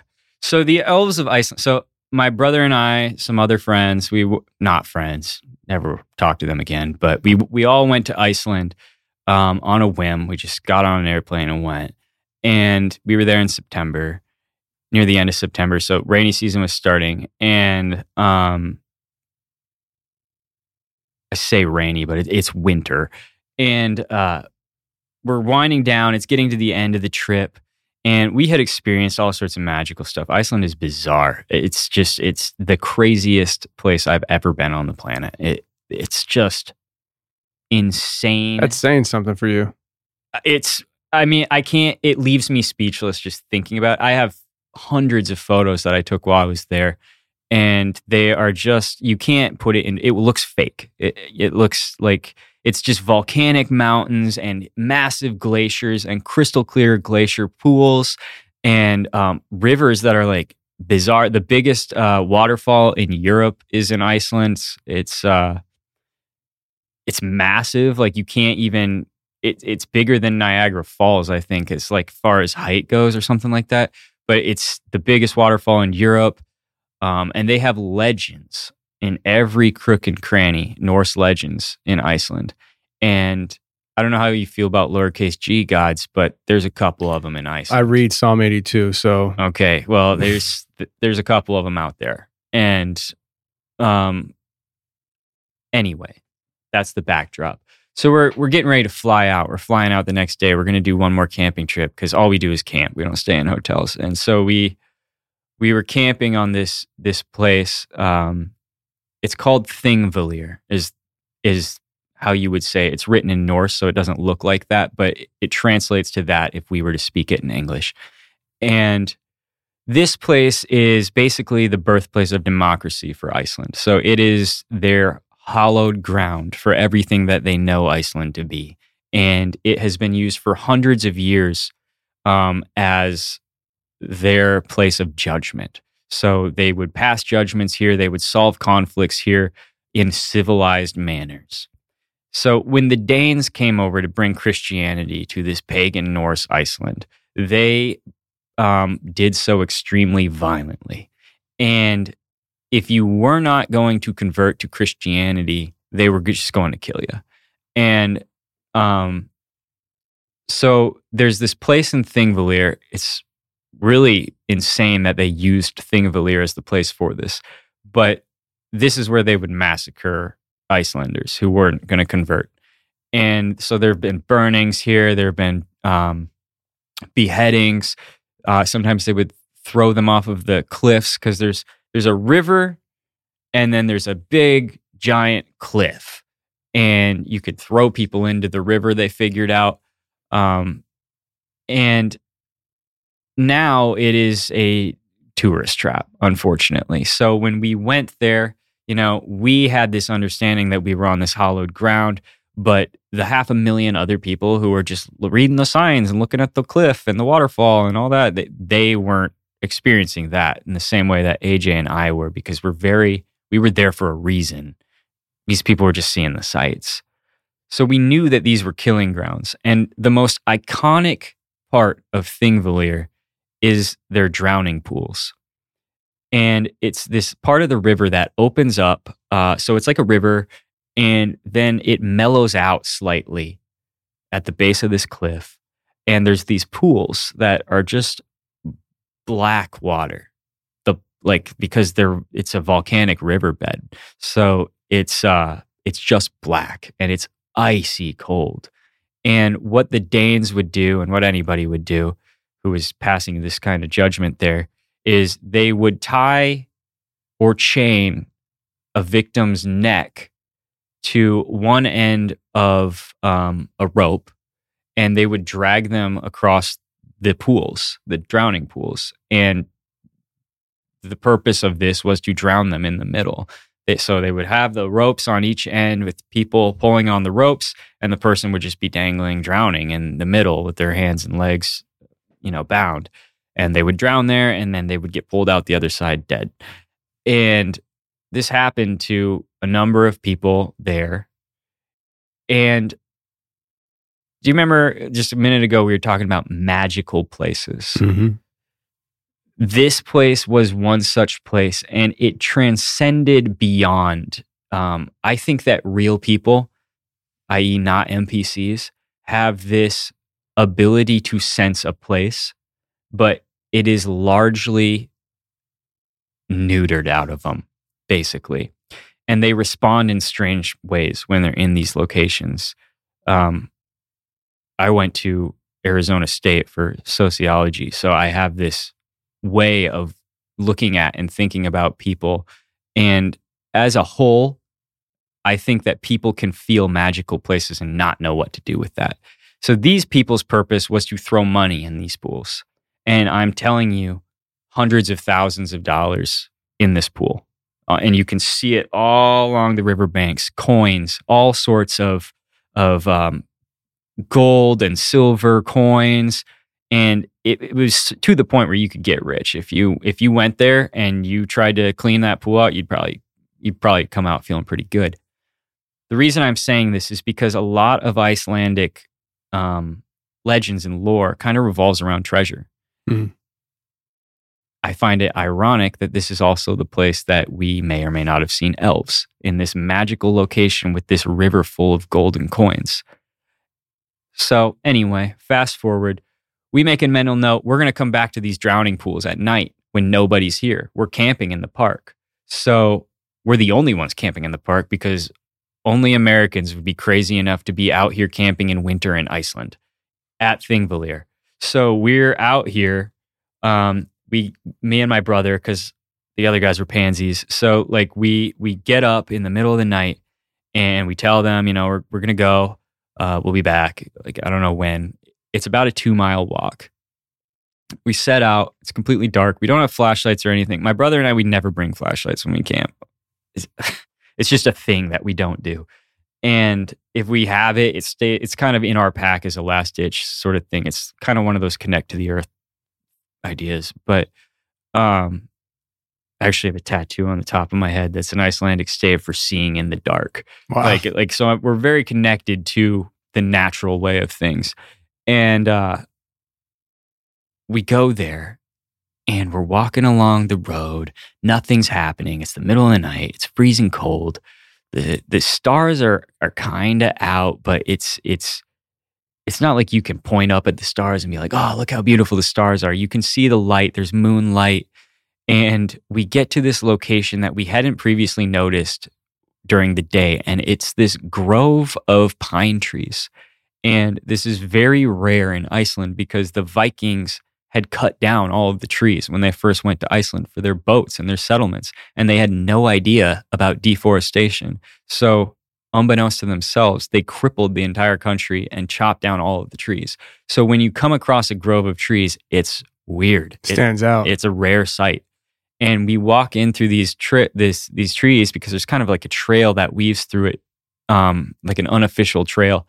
And it's very clear that these are old woods. Like these are the type of trees that look back at you when you walk through them. And it gets so dark that we can't, as they say, you can't see your hand in front of your face. It was like that. Like it was just pitch black in these trees. And so we just go to the tree line and we walk along the tree line. We're trying to get to the drowning pools. We're not trying to get killed in these woods. So we sort of approach the trail that's going to walk us on the side of the river opposite the cliff. So, we're walking on this side. The river is between us and the cliffs, and we're on our way to the drowning pools. We're getting closer and closer. And as the cliff starts to come around like a bend, sort of, there's like rock structures on top of the cliff, like volcanic rock structures and just pillars that they call elf towers in Iceland. And they are essentially built by the elves, and they signify that elves live here. And they're natural. They're not built, they're natural. And the idea is that they kind of bubble, it's lava that long ago bubbled out of the earth through like holes in the ground, I guess. And they make these sort of little pillars. Okay, so there's those, and there's just piles of rocks and stuff. It's a scraggly cliff top. We're probably talking, 60 feet tall. And we can look up to the top of the cliff. So we're getting close to these drowning pools, and we're just kind of like scanning the cliff top. And when we get to the pools, we're sort of looking in, we're seeing the moonlight glisten off all the coins on the bottom, and the water is pitch black.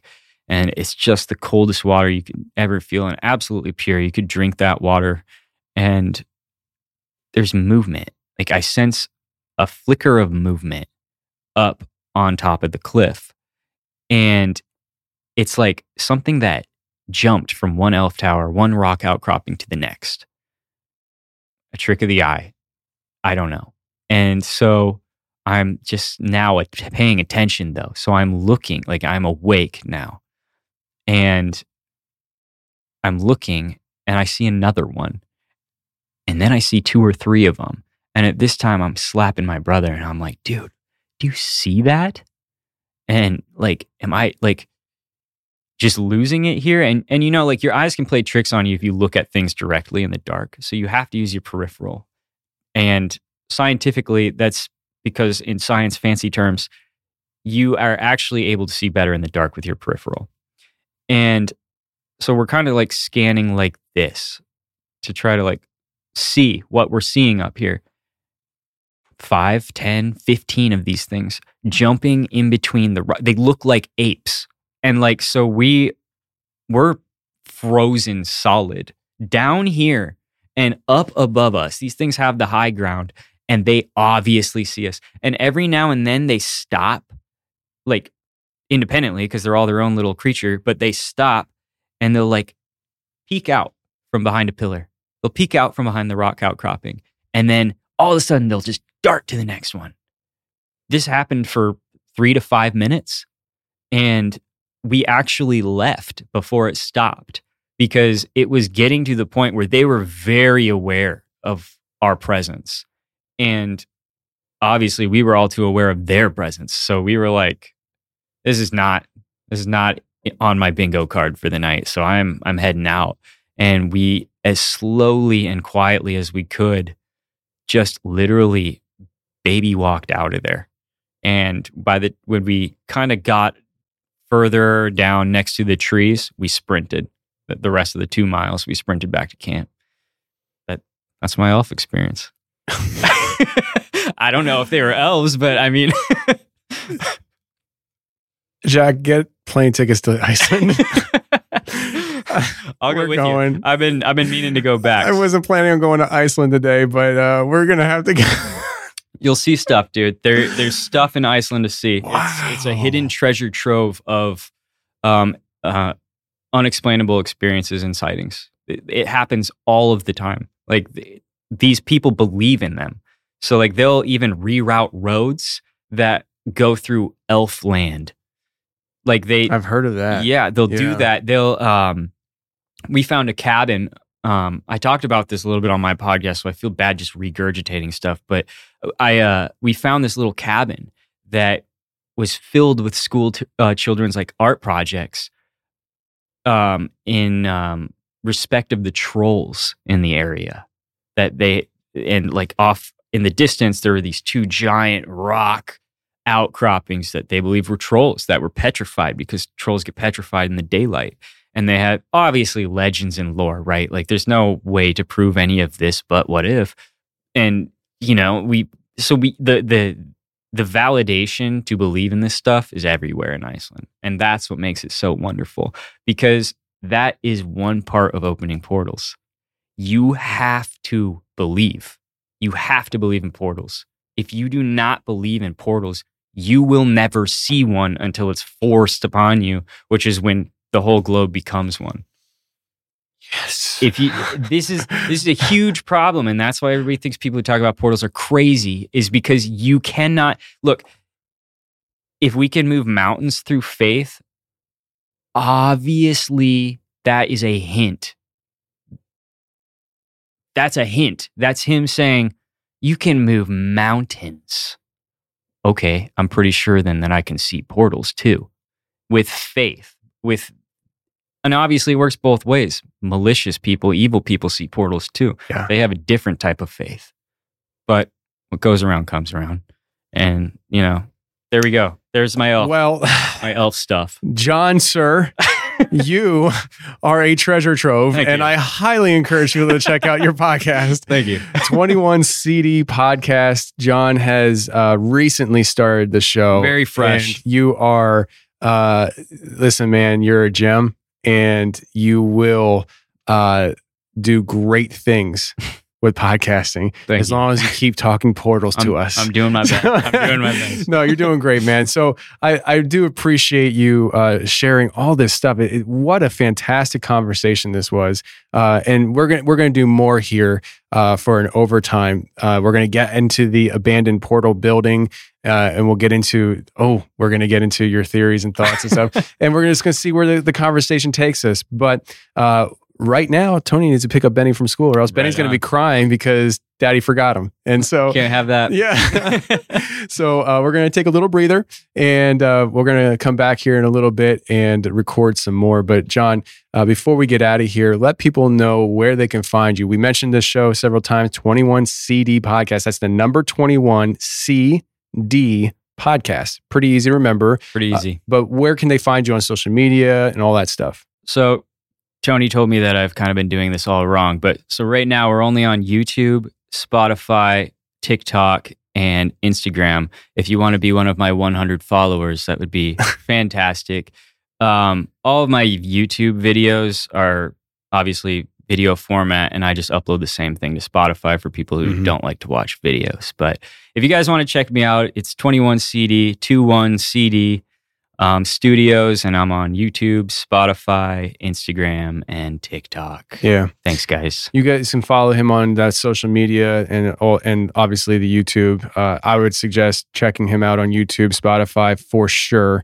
And your video work is pretty good too. So, Thank you. you know what you're doing. And we're just learning here. So, if you have any advice for us, it'd be great. Yeah. Well. But I think hopefully it may not be the case, but hopefully by the time people hear this, which will be less than a week from the time we're recording, hopefully you'll be on other platforms. We'll talk about it afterwards and stuff, but I'd like to see you get on other platforms, specifically Apple Podcasts. Okay. For sure. Yeah. But I got to talk to you about the logistics of what you got going on right now so I can better understand. But I think by the time we're done talking, you might be already on other platforms. So that'd be awesome. Yeah. So we'll talk about it. But for right now, those places, you said it was YouTube, Spotify, TikTok, and Instagram, right? Yep. So obviously TikTok and Instagram are the reels, the little short clips and cool things like that. If you want the show itself in the fullness, you want to hit up YouTube or Spotify at this point. But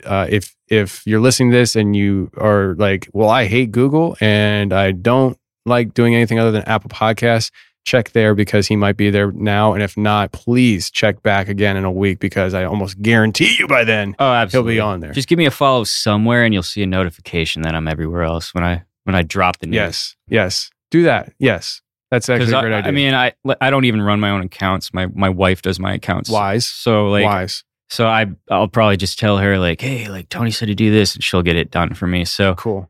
I will release at a minimum, I'll just let you guys know if you follow any of those accounts when I'm on all the other ones you know and love. So. Yes.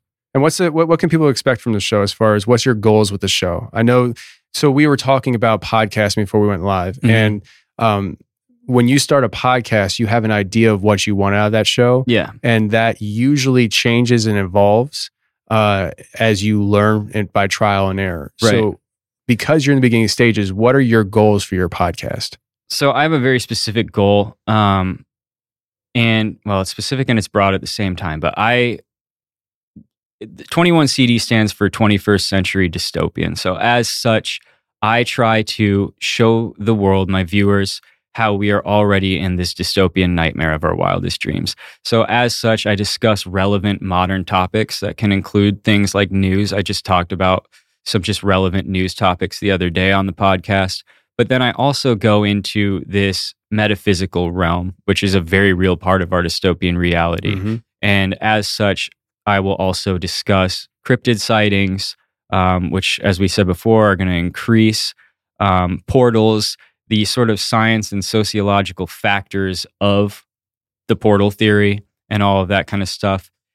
So it's kind of broad and focused at the same time. Awesome. Well, I think that there's a large part of our audience that what you just said is like, oh, yep. Did somebody just say dystopia and portals in the same sentence? Think I'm there. So that's really cool, man. I'm really glad you made the trip out here, and everybody that's listening, I really appreciate you tuning into this awesome episode. If you're a member, just head on over to the app or on the website because there's an overtime waiting for you. We're definitely going to be recording that and getting it out to you. So if you're a member, go ahead and check out that. If you're not a member, we really do appreciate you tuning in and listening to this episode. Remember, today is the day that On Demand is available for The Shape of Shadows, our film. All you got to do is go to merkel.media, no .com, just .media, and there you can stream The Shape of Shadows on demand. So go check that out. If you haven't checked out The Shape of Shadows yet, it is the best film we put out. And we've only ever put out 2 so far. So, but we have shot a 3rd documentary. Next month, we're shooting a 4th documentary. We have already shot our first movie. It is actually, I have the rough cut of our first movie in my inbox. I got to watch sometime this week. And we're planning our whole next year of shooting and documentaries and all that stuff. Merkel Media is on the rise. We're really trying to do cool stuff. My heart is fully invested in it. And when that happens, good things happen. So friends, go ahead and check out The Shape of Shadows and watch the progress of Merkel Media and how we grow. And until next Tuesday, friends, stay safe, take care, and remember, the truth will set you free, but first, it'll piss you off. Bye. Coming up on today's Overtime. There was no way to explain how every one of our devices had been hit by something depleted them all. And we've been on trips before where one of us might leave a camera on and it's dead after 30 minutes of leaving it on or whatever. But for all of our stuff to get hit like that, the only thing that changed was the floor that we were on. So when I looked back and I was like, well, what was weird about those floors? I was reminded of that mist that was sort of over the entrance onto this floor, with the chair. And this is one of the things that I wanted to say before I started. I'm not trying to push that this is a portal, but the things that follow are going to be bizarre. And the only thing that I can trace it all back to when did this weird stuff start was when we walked out through that dusty mist onto this level.